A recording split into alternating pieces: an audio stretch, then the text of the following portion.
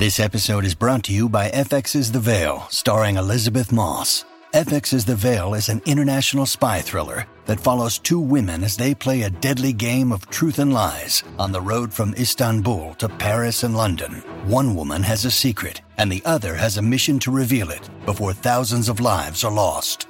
FX's The Veil, now streaming, only on Hulu.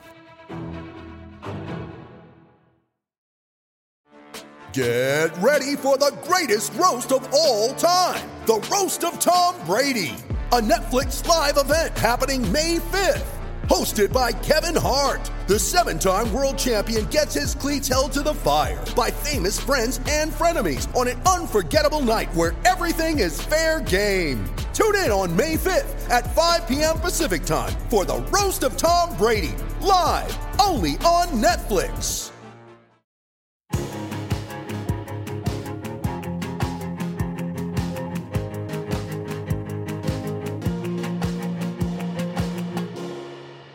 Hello and welcome to Series 5, Episode 4 of Out with Susie Ruffle. Hello. I hope that you're having a good week, whatever you're doing. I've had a very chilled weekend. I've been doing some writing.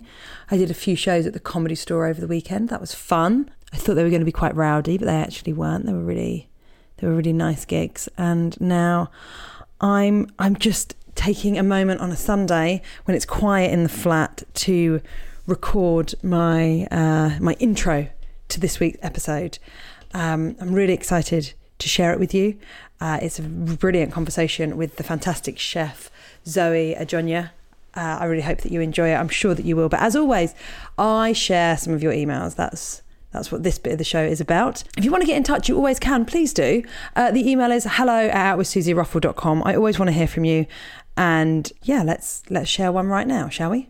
Hello, Susie. My name is Felix. I am a 28-year-old gay trans man from Sweden. I've been meaning to write for you for a while to tell you how much I adore and appreciate this podcast and to share a bit of my own story as well. The thing I love so much about this podcast is that every single episode makes me feel so much more connected to the queer community, because no matter what age, nationality or flavour of queer your guests are, there's always something in their experience or feelings that I can relate to. I find this especially relatable how Queer as Folk was such a meaningful show to so many of us growing up. I remember seeing it on television for the first time at 13 years old and recording every episode on VHS just so I could watch it over and over again. I first came out the closet as bisexual when I was 9 years old. Only to my friends, though. I had pretty much known since birth there was something different about me. It would take a while before I had the language to actually figure out what that was. As a 9-year-old, coming out as bisexual felt like a step in the right direction, because it was the only queer label that felt available to me. I knew that I only really liked boys, even though everyone considered me a girl at the time. I just knew in my soul that I didn't like them in a heterosexual way. When I was 12 years old, I came across an article in a magazine about a Swedish support group for trans people. I felt strangely drawn to the article, but I had no idea why. The person they interviewed for the article was a trans woman. And I don't think I really knew yet that trans men existed as well. It wasn't until a year later, when I was 13, that everything clicked. I found a blog run by a teenage trans boy, and I instantly knew that I was the same as him. I could physically feel it in my body that this was it. So I got in touch with the boy, and he was kind enough to give me some information and share some helpful links. I came out to my friends shortly after that and started living openly as Felix at school as well. When I finally came out to my parents, I was 14, and it didn't go very well. But despite their feelings on the matter, they never stopped me from legally changing my name and starting my gender assignment process at the age of 16. In Sweden, all trans people who want to get hormones and surgery and change their legal gender must go through a gender assessment process to get a trans diagnosis. The assessment took 2 years, and when I was 18, I finally got my testosterone and did my top surgery. When I was 18, I also moved away to a different town to study for 3 years. I never intended to hide the fact that I was trans in my new school because I didn't think that I was passing well enough yet. But I soon realised that I was passing better than I expected, so I sort of accidentally went stealth. Since I hadn't planned on going stealth, I remember having to quickly erase all traces of trans talk on my social media accounts. Even though it was unplanned at first, going stealth was so liberating for me. I'd figured out I was gay a few years earlier, so it felt good to just be an openly gay man and not having to deal with any form of transphobia. I was just Felix, an out and proud gay guy, nothing more. I ended up spending 7 years hiding the fact that I was trans from everyone, except for my family and friends who had known me since I was a child. It felt like the right choice most of the time, even though I sometimes desperately wanted to tell some of my friends. I often felt guilt and shame about hiding that part of my life from people that I had such beautiful and deep friendships with. Finally, one night in 2018, I had a bit of a breakdown. I was in my apartment scrolling through Facebook before bed when I came across an article written by a trans man. In the article, he talked about how he'd gone from hating his body to finally accepting that he was never going to be a cis man, and how that acceptance had led to him finally loving his trans body. That article made me realise that I hadn't only spent several years hiding my trans identity from other people, but I'd also been hiding it from myself. I was so full of internalised transphobia that I had done everything I could to separate myself from being trans. I had nothing against other trans people, I just didn't see myself as one of them. Even when I went to take my hormone injections every 3 months, I would sort of pretend that I was taking some other random medication. I cried for hours after reading that article. I cried myself to sleep every night for a week after that. And when I was done crying, I was finally ready to start working on accepting myself. And I was finally ready to start telling people that I was trans. I was incredibly nervous though. I was so scared that my friends would hate me for keeping the secret for so many years. I was very lucky though. My friends were very surprised, but they took it very well. They were so sweet and supportive, which gave me the courage to finally come out publicly on Instagram in the summer of 2019. I received a lot of love and support after that as well. I got messages from old colleagues and friends that I hadn't spoken to in ages, and they were all absolutely wonderful. Despite the fear and stress, I have no regrets about keeping my trans identity secret for all those years. It was what I needed, and it was worth it. And let's not forget that it wasn't until I was in my early 20s that trans people actually started becoming visible in a significant way. I think one of the main reasons that I finally felt comfortable telling people I was trans was because that I knew my friends would actually understand what a trans person is. It's been a tough journey, but today I can finally say that I love being a gay trans man. It's not always easy, especially considering how much transphobia there is in the gay community, but I can honestly say that if a magical fairy came along and offered to make me a cis man, or even alter my body so that it looked exactly the same as a cis man's body, I would say no thanks. I've made all the changes I want to make, and I love my body exactly how it is now. I know this email is very long and it might not be shared on the podcast, but I still want to say that if you do decide to read it out, you are welcome to use my name. Thank you for taking the time to read this. I did my best to keep it as short as possible, if you can believe that. Have a great day. And that's from Felix. Felix, I'm so touched that you took the time to send me this message and to share your story with the community that listens to this podcast. Yeah, I loved sharing that. And you sound like a great guy. You really do. And I wish you all the best. Right, let's have one more. Also, Felix, you might be pleased to hear this. I've got a trans guy coming up on the podcast in a couple of weeks. And so that's a story that we've not yet shared on this podcast, which I've been trying to do for a while. But yes, so I really hope that you especially enjoy that episode. Right, let's have another one before we get into today's conversation. Hi, Susie. I just want to take a moment to thank you for your podcast and the many ways in which it's helped me flourish within myself. I've always been quite an introspective person, and I've really relied on the chances I get to properly allow myself quietness. But due to my imminent A-levels and the worsening of my previous mental health problems, I have felt those opportunities taken away from me, and my life has become quite overwhelming. Getting through nights without some sort of breakdown was becoming increasingly difficult, and I could see the effect it was having on my family as well.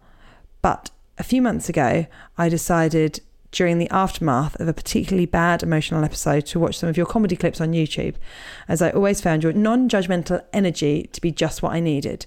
This led me to your podcast, which has really helped me on numerous occasions to feel less alone and less judged.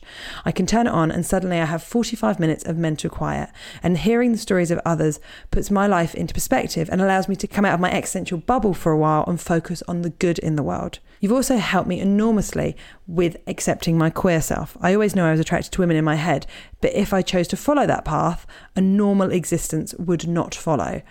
The idea that queer women could be queer but also married and have children and be successful was alien to me, and I resigned myself to being single forever to avoid the disappointment and shame, or to instead have a loveless marriage with a man so I could at least have a life that everyone else expected of me. I hated the idea of being put in a box, and I was terrified of letting myself out of that same box.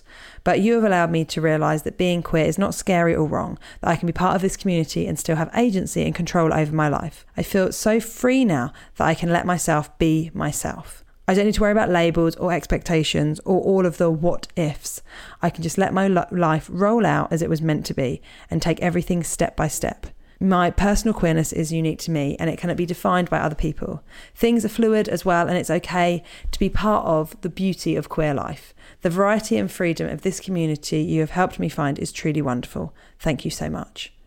Now, you haven't said whether I can share your name, so I'm not going to, because you might not want me to. But thank you for saying such kind things. I'm always so touched when people say such lovely things about this podcast. And yes, I'm the one that's doing the interviewing and organising it and stuff. But the people that are really fantastic are people that take the time to come on the show. Everyone that I invite on the show, they're always super busy people that have so much on and they carve out a little hour for this podcast. And so I really appreciate you saying such kind things to me. But it's really them that have shared their stories with this podcast community. But thank you. Thank you for saying such kind things. I really, really appreciate it. And I love that you enjoy my comedy as well. Okay, shall we get on to today's conversation? It's with the brilliant Zoe Adjonya. I hope that you really enjoy it. I love this conversation. I hope that you will too. And here it is.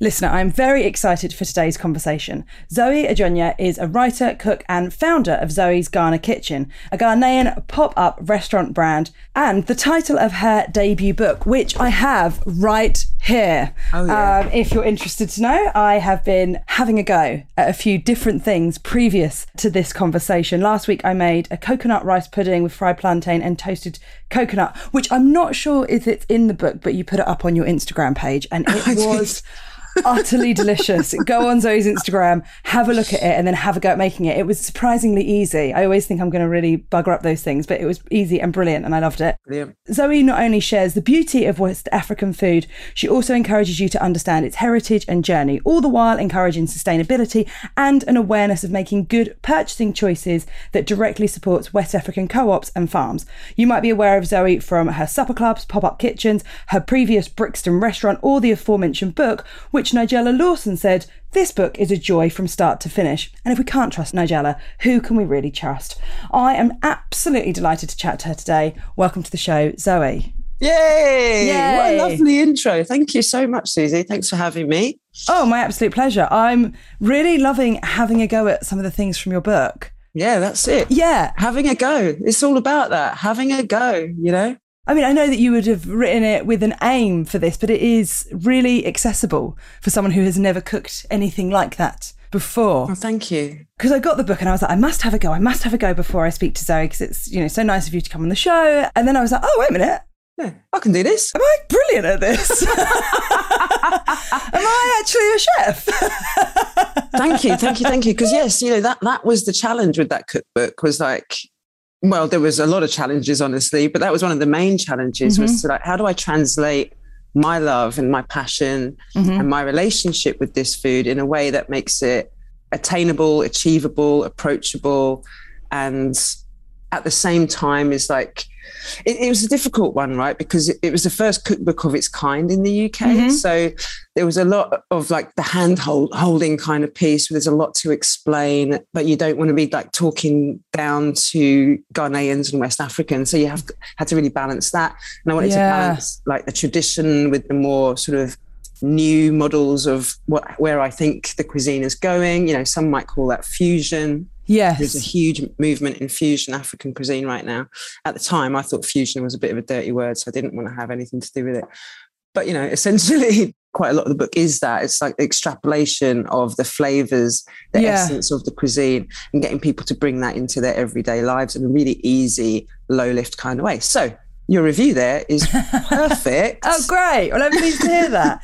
I'm pleased to hear that, because I read sort of a few different articles that you've done when you've been chatting about food, and something that really came up, which is potentially ignorant of me that I've not considered before, is how much so many other cuisines from different cultures are just sort of a staple now in British diet when it comes to like Italian or curry, although curries can be from all sorts of places. But, you know, certainly Indian cuisine and Japanese cuisine now, like, you know, maybe 10 years ago, that had a real moment.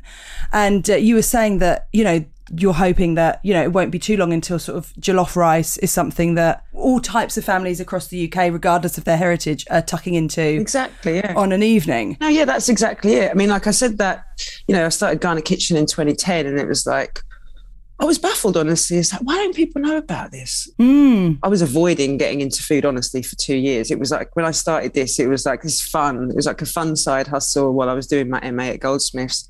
Did you do it to fund your writing, your writing studies? Well, I mean, I don't know that I had a lot of control over any of the first 5 years of Ghana Kitchen, honestly. It was just this opportunistic moment outside my front door during Hackney Wicked Festival, and I was like, there's nowhere for people to eat, I'm broke, everybody loves this thing I make, I'm going to make it and see if I can make some pennies. And I did. And then suddenly it just kind of blew, like really, really quickly, very organically, with people just wanting me to do it again and again and again. And at the time, I was getting the courage, I will say, to explore a creative life and going in to do the MA at Goldsmiths in creative and life writing.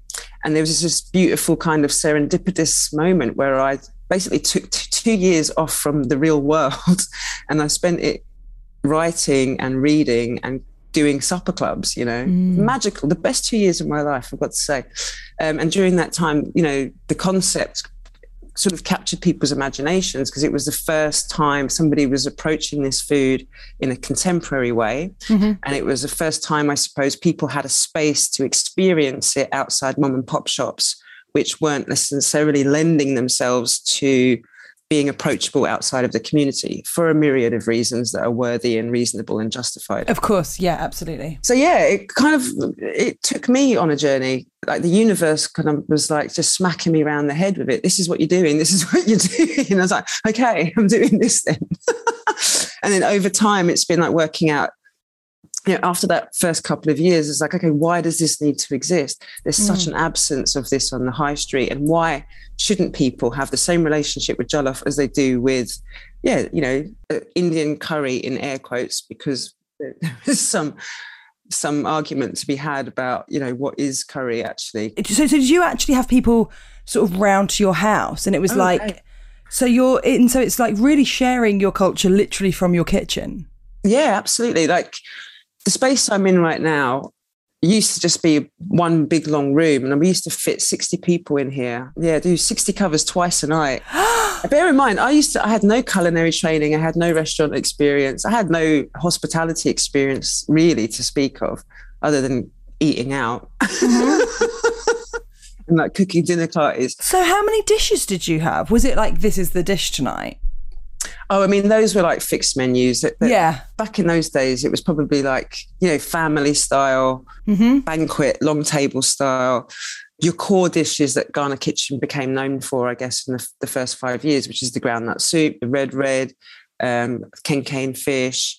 So quite a lot of more traditional themes were at the heart of the beginning of it. And then as I grew confident as a cook, I started to, and also, honestly, as I ran out of recipes, because all I had up my sleeve was what I'd learned from my dad growing up, My menu of 8 to 10 items got old pretty quickly, for me at least, anyway, But then that became fun as well.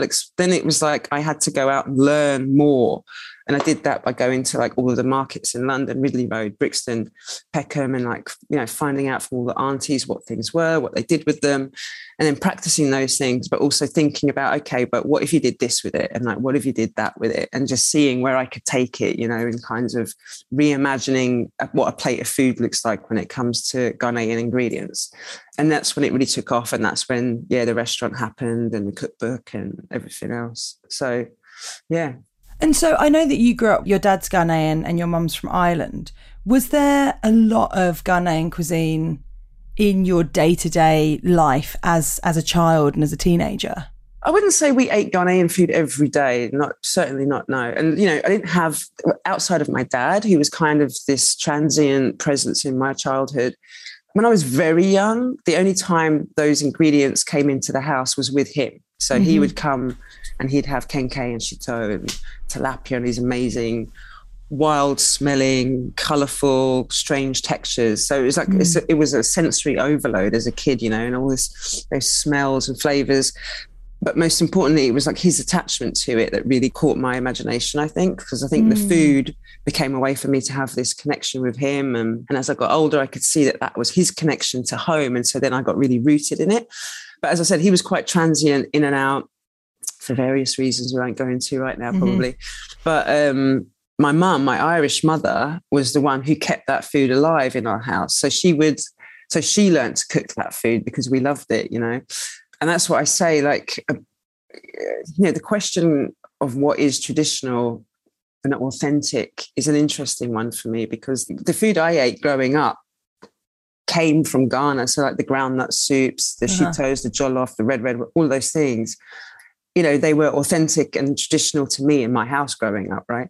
And then when I took myself off to Ghana in 2013 on like a research recce, but obviously, you know, as a child, what I wasn't understanding was the nuance and the flex that comes from my dad's translation and then my mum's translation. Right, of course, yeah. You know, and then my translation of both of those things again. Yeah. And so when I took myself back to Ghana, as I say, on this research mission to build out a bigger repertoire, and also to kind of just get because cultural appropriation was on my mind from the beginning of this. Once I decided it was going to be a business, it was like, well, there is a culture here that needs to be protected, and I don't want to be seen to be appropriating it, even though I'm half Ghanaian, because it is very easy to do. So I just wanted to have a bit of control over that. And I felt like I needed to ground myself in what is actually traditional so that I could jump from that point, you know? So that's why I went back to Ghana, is to like do the traveling, be there on the ground to experience the food and cooking and to learn on the ground. And when I did that and brought it back, I just had this amazing new level of confidence about what is, you know, the extrapolation of tradition, because what I knew was that 3 different women under one house had 3 different recipes for jollof, and all of them swore by it, you know, like, this is jollof. And I was like, okay, you know, but it was like each household had their own tradition. And that's still true today. I was just talking to this lovely woman who runs Jaconi Studios in LA, and she used to be the hands, you know, I don't know if you remember BuzzFeed Tasty, but back in the day, they used to only do videos with hands. And she said, and she's Nigerian Kenyan, and she put out a video of a Nigerian recipe that was very traditional to her growing up, you know. Sure. And she got slated on the internet by loads of Nigerians critiquing her methodology and all of this stuff, right? And the same has happened with Ghana Kitchen. You know, there's people out there who are purists, right, who are like, that's not how I had it growing up, so it can't be real. But the truth is that both Ghana and Nigeria, they're such huge land masses. And this is the other part of this people don't think about so much, is like there isn't one Nigerian cuisine, right? There's hundreds, because the landmass is so big and the cultures are so different between tribes, and the same is true in Ghana. So people who eat kenkey and fish in the south will have a slightly different way of preparing that food to way people eat kenkey and fish in the north. Do you know what I mean? And presumably if you live near the sea, or if you live near more goats, or if you live near that must have an impact on not just your day-to-day, like what the primary thing that you're eating is, but also how you season it, how you spice it, what's near you. Exactly. Must have something to do with it, right? And the landscape, though, is, you know, it's a wild place. Not wild crazy, but just like wild in terms of how transformative the landscape continues to be when you're traveling through it. You know, it's like that in England a bit, right? You go, like, the south is a bit warmer than the north, and you know, they have different local fish, and they have different all of the local herbs. And like when you forage in Manchester, you're going to get different things to when you forage on Hackney Marshes, you know?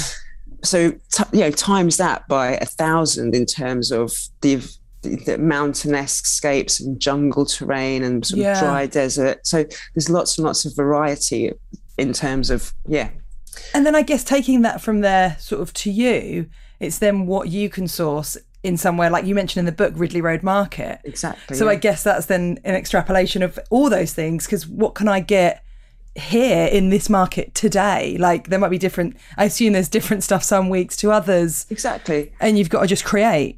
Exactly. And, you know, the seasonality of Ghana comes like through the import to Ridley Road, beneficially for us. But it has its limitations, but also it's about tying that in then with like what is sustainable and local in the UK at the time. And that's where that fusion started to happen because, you know, we have a responsibility climate-wise. Yes. To be mindful of that. So it was like I kind of wanted to harness what was like what's the best of British going on right now with what's the best of West Africa. And that kind of continues to be, I mean, I'm not saying that we have a policy of sustainability at Ghana Kitchen, but we kind of do. And that's it. It's like bringing the best of what's seasonal and local around you together and marrying it with what you can get from West Africa. And sometimes, I mean, in the States where I live now, I've got a farm growing moringa for us, Scotch bonnets, garden eggs, okra, like all the things that I want to put on my menu. I've got a farm growing it for me, you know, so that I can know that I'm keeping it seasonal and locally produced and stuff like that. And it's a car ride rather than air miles. Yeah. So all of that, yeah. And Ghanaian food, and also you mentioned cuisines like Asian food has had a massive moment in the UK, and like especially Chinese food, for example, and Vietnamese. And you notice as well, it goes with this time. It's like Generation X all like left uni, took a gap year and went over there because, you know, there's all these things, the intersection of the zeitgeist, the intersection of the affordability of travel, the intersection of culture shifting and people's minds opening, like all of those things have an effect on the food and how it arrives in the UK. Of course it does. As the immigrant story as well, you know, all of those things. And like African food in air quotes, because we're 54 countries, 54 cuisine, hasn't had that moment. But part of that is because it hasn't been a destination for tourism very much, right? And part of that has been historically, and historically, of course, you know, it's a continent that has had a lot of colonizers come and rip its resources away. Yeah. And it's been in a state of survival, you know, like cultures, unlike Italy and France, who, you know, were the colonizers, they had this amazing leisurely time to explore cuisine and explore food as art, right? And for joy rather than for sustenance, which is what the, you know, people for the majority on the continent food has been sustenance, you know, and it's been a survival more than it's been an art. And I'm so happy to see in the last 10, 15 years, and especially just in the last 5 years in particular, this bursting of colour now when it comes to, you know, these cuisines really breaking through, especially West African food. It's having such a huge moment now. So I think we're pretty close. I think like in terms, all of that is to say, bring it back to what you said at the start, which is there are times where I can envisage jollof being on that as available and as readily consumed as curry? And yeah, I think I can. I think most people now will have heard of jollof, you know. Oh, for sure, yeah. I'm pretty bored of talking about jollof. It's been 12 years. I bet, yeah. I'm ready to move on. But that's, you know, that's good. Like me being bored talking about jollof means we've been talking about jollof. Yeah, right? That means that people know about it and more people are cooking it and more people are going out to eat it. And there's certainly a hell of a lot more places for people to experience it, both on the shelf from CPG and in, you know, dining concepts, whether they're fast casual or fast dining or street food. There is a plethora of opportunities now. Did you grow up in Southeast London? Is that right? I did. I don't have T's or H's. That's why. I'm coming to you live from Sydenham, so don't worry. When you were growing up, I'm sort of thinking, obviously to do with food as well, but culturally and just in a way of identity. Were you surrounded by other people that were cooking that sort of food at home? Were you surrounded by people that looked like you? Did you feel seen? Or were you... No, quite the opposite. That's what I mean. Right. We didn't have any Ghanaian family in London. So I was really, I guess, isolated from that culture, which is why the food became so important. And it became this kind of, almost like a linchpin or like this kind of space. And by space, I mean like the time, like getting the ingredients, cooking the ingredients, eating the food. That space became like this place in which I connected with that part of my identity and culture. I spent a good deal of my childhood in Ireland. Yeah. because it was just there. It was cheap to get to, you know, bob over 40 quid. So I had this really strong sense of the Irishness, right, of who I was. I identified as Black Irish until I still do. I'm Black Irish. But that was like my first kind of identity. Like when I was 8, 9, 10, you know, Irishness was the first thing I identified with. And it was through the food that I got to connect with Ghana and Ghanaian culture. So this food has been incredibly important to me, having that relationship. And like a touchstone. Yeah, touchstone. Good words. Yeah. And were you I'm now thinking about your sort of queerness in relation to sort of who you are and growing up and finding, as we say, like that touchstone for your Ghanaian culture. Did you feel like you had any touchstones around you for the queer part of your identity? Were you seeing anyone that was at all like you? I mean, you're shaking your head because I'm so used to talking to queer women that are a similar age to me, and we're all like, nah, there was no one. There was Claire Balding occasionally. Oh, you got Claire. I had Sandy Totsvik. Sandy, I love Sandy. I got to I've worked with her a couple of times now, and every time I spend time with her, I know that I behave like such a fangirl. I'm like, hello, Sandy, how are you? It's nice to see you. Thanks for letting me do your TV show. Yeah, no, there was Sandy. There was eventually Ellen, even though she didn't come out until it was clear what her game was. But she didn't come out for a bit, and then when she did come out, she got axed. Bless. Yeah, right. Then there was the kiss. So Anna Friel from Brookside. That was a huge moment. Huge. In my teenage years, but no, I was very much in the closet. I spent a bit of time pretending to be bi. I think, again, there's quite a few of us in my age, in my like 40s, who did that for a minute as this kind of, you know, segue, I suppose. Yeah. I wasn't even working it out. It was a barefaced lie to protect myself from, you know, whatever. But no, I was always queer and I always knew it. But there was just no one around me. That was lonely. Yeah, that was very lonely. I didn't really come out until I was 18 when I went to uni. And I was like, whoop, here we go, you know. Did you turn up and come out immediately? Pretty much. I've spoken to some people who are like, almost like on the way. They're like, I arrive as a gay person. I arrive as someone who is totally fine with the fact that they're gay, and no one will know that I'm just going to turn up as this confident gay and they're going to love me. Was there a little bit of that? Oh, for sure. I mean, I think like there's at sixth form college, towards the end of that, which I think sixth form was pretty traumatic actually, now that I reflect back on it. But towards the end of that, I started to get a bit more confidence in like asserting that about myself, you know. And by the time I got to uni, you know, it took me, I wasn't supposed to like live away from home, but like I think within a week I'd packed my bags and I was just going, I was like, yeah, I'm off to the place where I can totally be myself. And where did you go to uni? I went to Greenwich. Right, okay, so only not too far from where you grew up. Not too many stones. My dad wouldn't let me leave London. That's another story, yeah. But I had a very dominant dad, let's just say that. Okay. And yeah, going out of London wasn't a thing. And I kind of screwed up my A-levels, to be honest. There was a lot of shit going on at home and blah, blah, blah. I'm one of those people, Susie, that always had the tagline of promising, you know, so much potential. Right. But they were right. Oh yeah, I got there. I'm getting there. Got there in the end.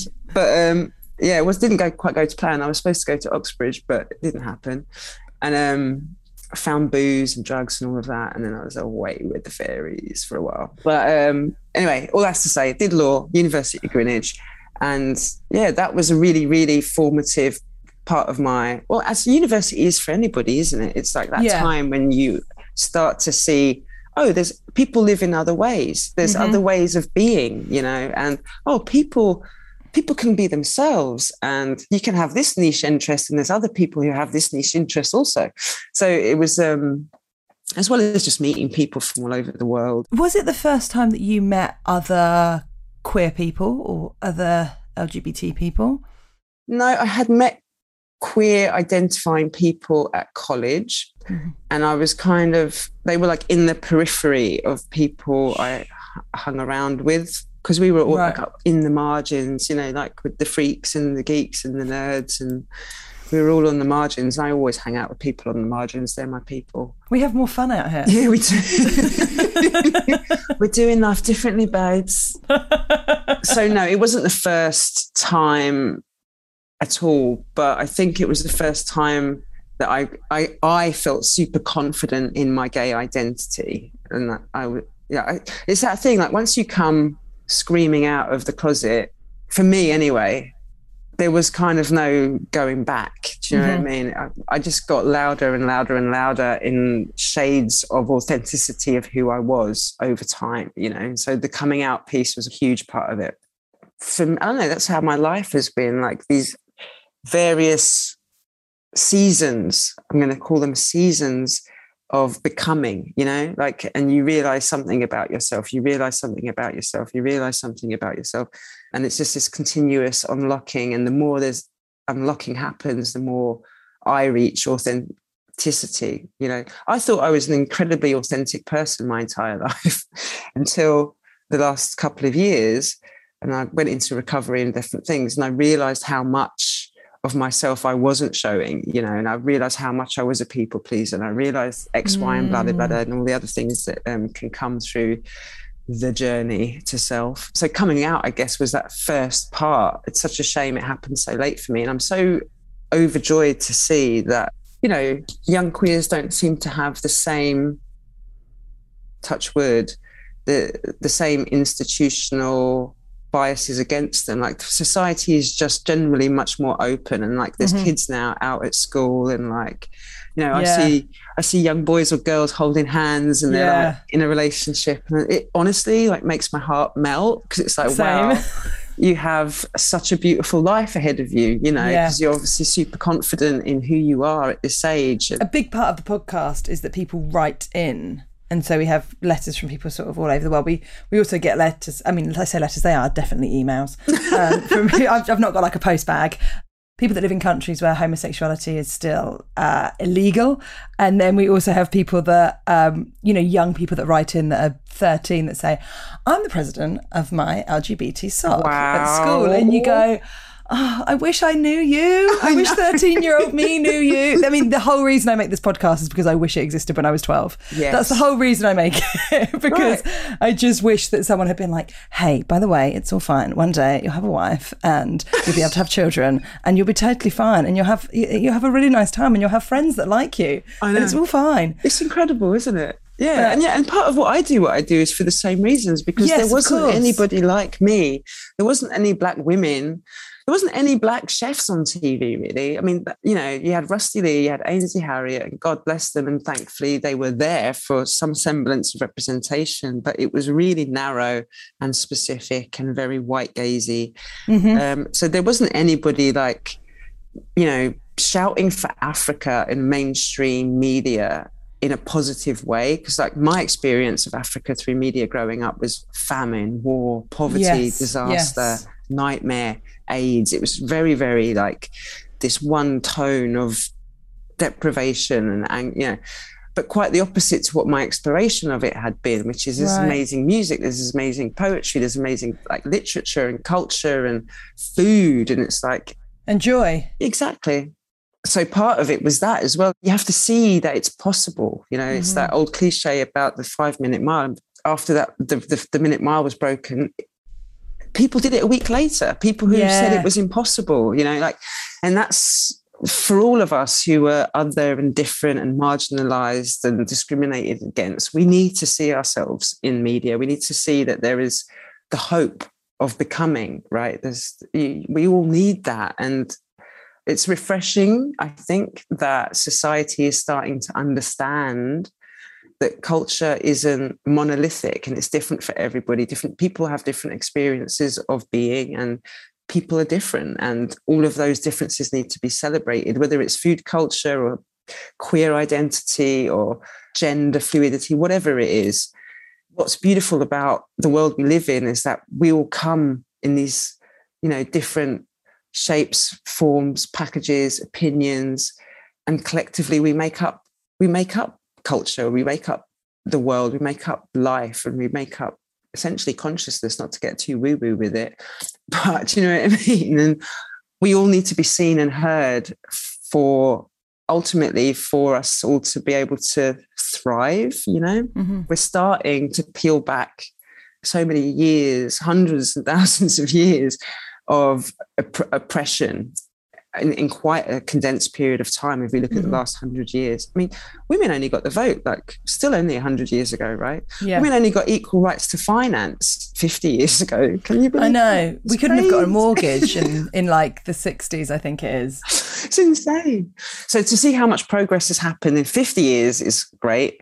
And the last 5 years, amazing. But obviously there's huge work still to be done. But I like that we're getting on with it now. And it's like less talking and more doing. Did you get to a stage where you thought, well, I'm not seeing anyone like me. I'm not seeing someone that's got my sort of cultural background who is also out and happy with who they are. I guess it's going to have to be me. I don't know that I thought about it in that way necessarily. Yeah, maybe that's too on the nose. Obviously, in hindsight, yes. Mm-hmm. I think at the time it wasn't that I considered myself the chosen one. It was more that, as I said, the universe kept insisting. It started whispering and then it just shouted and yelled and screamed. Like, this is what you're going to do. This is what you're supposed to be doing, love. Wake up to it, you know? And I was actually like trying to run away and live this bohemian life in Berlin. But of course, I took a kitchen residency because it was working out for me. So I was like, all right, let's do it in Berlin. And then before I knew it, you know, got descended on with press there and yada, yada. And I was like, what is happening? You know, I wasn't the best cook anywhere, I don't think. Do you know what I mean? But it was about people got carried away with the idea of it and the newness of it and all of this stuff. And I was just kind of almost like this instrument the universe was using for a conversation that needed to be had. Do you know what I mean? And it just so happened that I'm mixed race. I'm, you know, council stock. I'm queer. I have this very bizarre Irish Ghanaian, and, you know, I make up a lot of intersections of what it is to be marginalized. And I think that, I don't know, the universe was like, yeah, that one, she's going to do this. I think you do yourself down slightly there, because I think there's also, obviously I haven't eaten your food, I would love to, but I've got involved with the recipe book. I feel like I've got to know you, and I've got a lot of cookery books. I really like cooking. I'm okay, I think. But I think there's some cookbooks where you're like, great, this is a recipe and I'm going to just do this recipe and now I've got a cheesecake, a lovely day. But I find that there are some where I feel like, oh, I know a bit about you. I know how you feel about this. I think you bring a vibrancy even to like text. Thank you. Yeah, so I feel like you do yourself down by just saying, I just happen to be there and I just happen to be all these intersectional things. I think, I don't know, I know that you're being slightly down on yourself because that's a very British thing to do. It's what we're taught to do. Well, I mean, you know, look, babes, I worked my arse off. Don't get me wrong. Right? I worked my arse off. Don't get me wrong.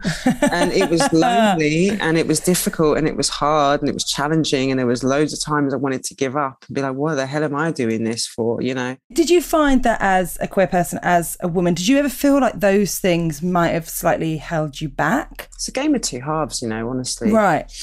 Yes and no, because I think inherently, because of all of these parts of who I am, there is inherent suspicion, there's an inherent distrust, there's an inherent kind of, you know, because of being excluded or disregarded in so many spaces for so long. And don't forget, I didn't get into food until I was in my 30s. It was like very late to the party of hospitality. But I already had all of these experiences in life, in industry, in work, in like, I had a lot of life experience, let's just put it that way. And, you know, I'd built an armor, right, to survive because of those experiences. And food, like when I started, it was passion and fun.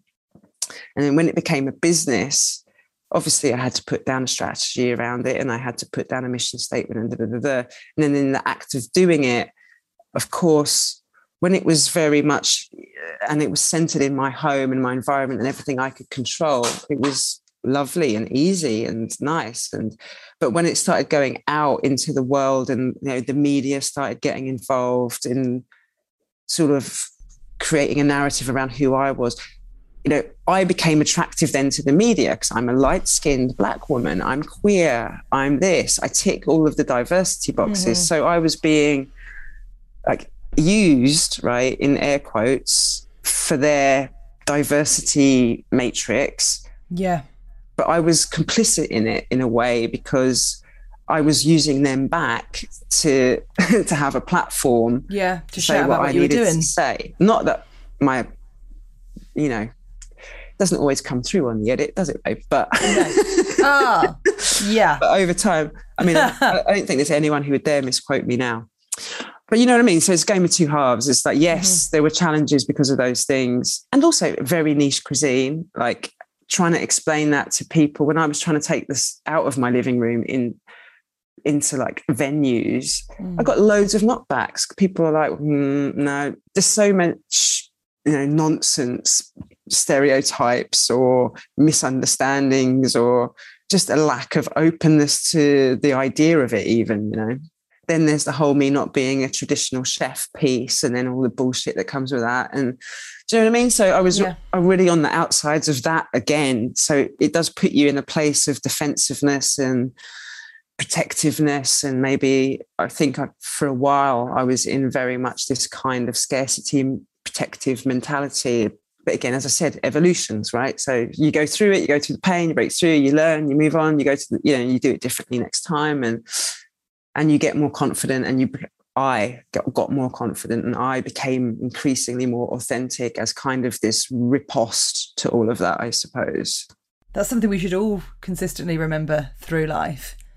Those moments of, you know, just continuing. Yeah. Because just continuing to be there, to be present, to do it, to keep fucking doing it until it's undeniable that that's what you do. Yeah. It's about, I mean, ultimately, there was a fearlessness, I suppose. I decided that, I mean, somebody else described it back to me as having the audacity. And it was like, I didn't ever think of it in terms like that. But yeah, it was quite audacious. Do you know what I mean? Who am I?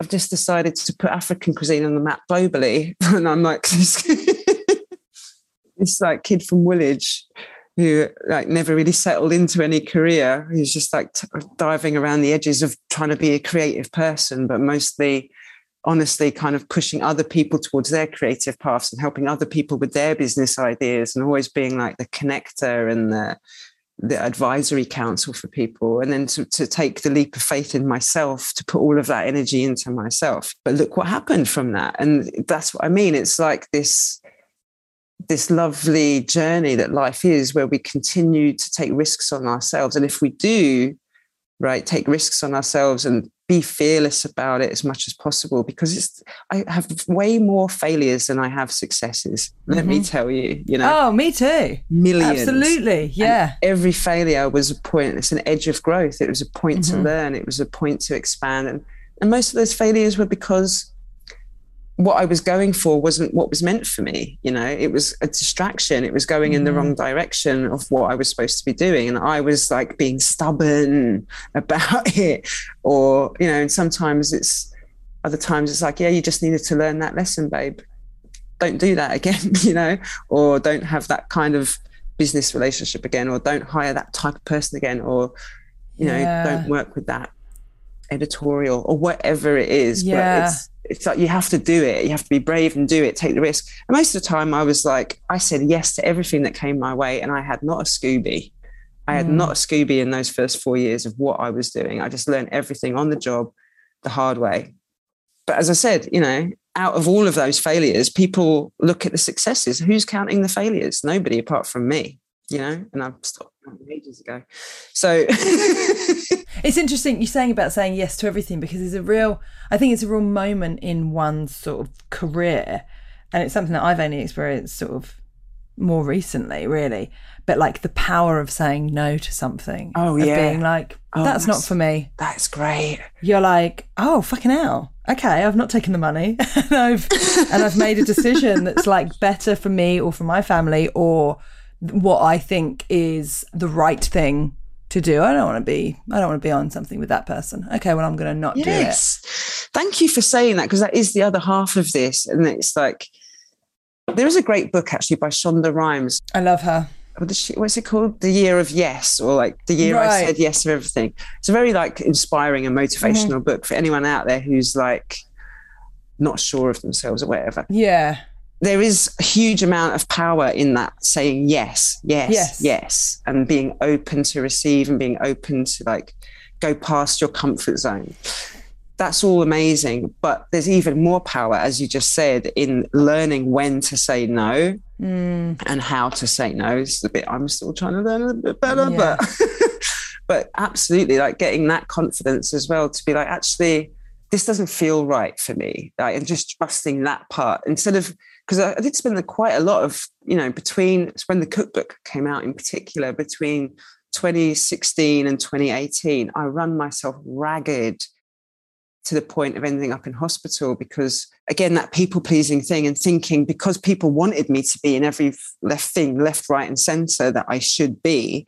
And then now it's like, if I love the thing, like if I believe in the values that the magazine or the podcast or the whatever it is, the kitchen, if I believe in the ethos and if the values match and if I like the people who are doing it and I think that they're authentic and there's a genuine relationship to be had there and there's something worth supporting, then yes. And also if I have time. Yeah, because sometimes all of those things are true and I still don't have time. So I think over time you get to learn that as well, though, what is a good no and what is a good yes. I think that's something that you learn through the art of doing it.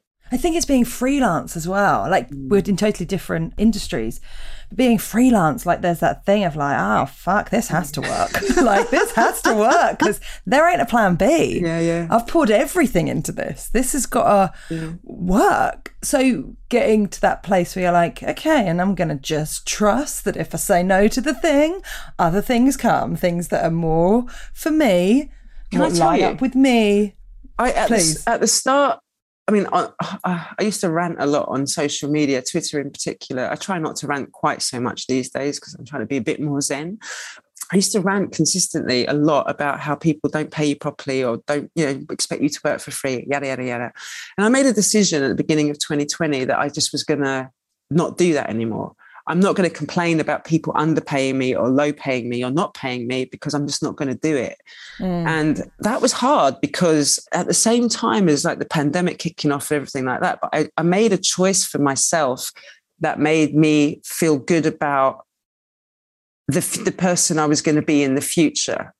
I know that sounds weird, but I was making a choice in the present for who I wanted to be a year out, and I didn't want to be a person still scrapping around, wasting all my time writing 600-word essays for 50 quid and like complete waste of time and energy and, not perhaps getting the recognition or whatever I thought I deserved. And it's like, do you know what? Just say no. And I said, no. I said no to some amazing projects and to some good people who are still pissed off with me for the no's I gave them, but that's up to them. But within 6 months of all of the no's, in that time, I did a community kitchen, I started Black Book, and then the universe did that thing where it sent me much better and bigger opportunities because I've given the space for it, So space is massive. Yeah. I don't know if you're aware of Travis Alabanza. No. I had them. They're a performance artist and they do incredible stuff, but they're non-binary and queer. And they were saying that the pandemic had forced them to stop. And because they've always felt like they're running and trying to keep up and trying to like, gotta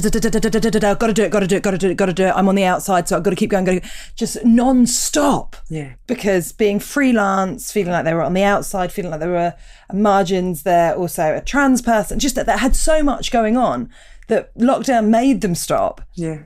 And then made them reevaluate all of that, which I thought was really interesting and really positive. And a lot of queer people or people that are on the outsides for whatever reason and how they intersect with society, I think it's good to go, you can stop. Yeah, take a breath. You can stop. Yeah. It's really powerful, actually. It's really powerful. And that was like a world reset, wasn't it? Like, again, like the universe is like, yo, you lot. Please. You are fucking up the planet. Yeah. You are killing each other and you are killing yourselves. Let's have a reset. And luckily for me, I mean, I say luckily without any irony here, but that moment where I ended up in hospital at the end of 2019, I literally was on like I still haven't really processed that, like had the gravity of what that was. But I was in ICU and they were frightened I was going to die. And I was like, this is weird. Why am I in hospital and nobody knows what's wrong with me? But anyway, I had this time in ICU for 5 days on my own where I started that process. Like, why am I here? You know, like literally kept saying like, why am I here? Like, why am I in this hospital bed? Why am I geographically here? Why am I in this industry? Like, I had that time to start thinking about all of this stuff. So the process for me had already started to begin just before the pandemic. And then the pandemic gave me that, as you said, that space to actually stop, like really stop and reevaluate and re-navigate the path I was on, I suppose. Yeah. And I guess, yeah, it has done for so many people. That has been, there have been blessings. I know it's been a horrible, and it is. You've got to find them though. You got to look for them, I think. Yeah, for sure. And now you're in New York. New York. And how's that? That was a terrible accent. Sorry, because New York. I love New York. I mean, I've always loved New York. I've been bobbing back and forth to New York because, I don't know, for about 20 years, I suppose. I always dreamed of living there. It's got an amazing energy. Very much suits, well, interestingly, it very much suits who I was pre-pandemic. That's the funny thing, because it is like hustler energy in New York, 100 miles an hour, right? But I still love being amongst it, even though I don't have that same quiet energy myself these days. But I love being there because of, it's just buzzy. So now, I'm living, my wife and I are living at the grace and favor of my in-laws on the Upper West Side of Manhattan. It's a very nice situation, but it has a time limit coming soon, which I think where we definitely need to move on. Do you think you'll stay in the States? Yeah, I think, for a bit. So like one of the pieces here is like why I moved to the States in the first place was because it became apparent to me as well. Like this goes hand in hand with this evaluation part, right? And how I was consistently underpaid or not paid or blah, blah, blah. And my experience in the States was really different. Like people liked my voice, like as is, right? I wasn't being asked to temper it or dilute it or strain it through any filters or anything. So like I always have been able to feel like my authentic self in America. I think they have a different appreciation for that kind of really like just real authenticity. Do you know what I mean? They want it raw. They want the real person. They don't want any yada, yada. Whereas I felt like that wasn't necessarily the case so much in the UK. I wanted to be a sugar-coated version of everything for a very specific audience. And, I'm just not about that really. And then also there's just many, many more expansive opportunities for me as a writer, as a cook, as an entrepreneur, as somebody who works in D&I and cares passionately about the various parts of that. And, the work that I want to do in the world, I'm doing in America. I would never be able to have the same level of influence and also like the cross tangentially. I would never have that in the UK. There isn't a space for it, Yeah. It's a much, much bigger country with a much larger audience and a much more... The audience there as well, when it comes to topics of like racism and diversity, equity, inclusion, like people broach the topic. I'm not saying that they're doing it perfectly all the time or that all the answers are in America, because they're not, but at least they're willing to have the conversations. They have the hard conversations. And for the most part, you can see it. Like you see the racist places, you see the racist people. They're not really hiding anything, right? Whereas my experience in the UK has been this kind of thin veil of systemic racism that is just kind of this undercurrent to everything that nobody will admit. Even the government recently published a report that said there was no such thing as institutional racism in the police force and stuff. And it's like, are you kidding? We all know that it's there. We've all seen it. Most of us have experienced it. Like, how can you lie like this? And then to say things like, no, it's not institutional racism. The problems here are poverty and crime. And it's like, you don't understand the relationship between all of these things? Are you stupid? When you said before about being sort of sugar-coated, for or tempered. Did you mean that you were sort of in this country trying to be sort of the Ghanaian cook for a white audience? There's something in that. I'm trying to distill it a little bit. I think, well, yeah, you look, the white mainstream media embraced me, right? And I'm grateful to them for that, honestly, because, you know, I wouldn't have the profile that I have if it weren't for that. But as I said a bit earlier on, I think it's not without inherent problems either, because using me as and also calling me the voice of Ghanaian food, like the expert, to do all of that positions me in a way that is good for me in my career, but it's not good for the culture and it's not good for the broader aims of what I'm actually trying to achieve, which is create more space for more people, because there's more than one conversation to have around this cuisine. You know, I'm not the only voice. I'm not the only person cooking this food in interesting new ways. It's definitely not anymore. Like, there's so many people, but there was always that tension. But I suppose, yeah, it's and that problem of like, oh, you know, you need to swap out this ingredient for that, and there was a lot of like diluting of what I wanted to, how I wanted to represent the food. I I definitely bent over too much for the sake of getting the column inches in a way that I wouldn't now. Do you know what I mean? Like when I was new into the industry and doing all of the yes and people pleasing, yeah, there was a lot more required of like diluting me and my brand and the food in order to make it palatable for people, I think. And there just wasn't enough trust in the consumer and in the person who likes to cook. There never has been in the UK, just enough trust in people to be able to use their noggin and Google, and like not everything has to be available in Waitrose, babes. Not everybody shops in Waitrose.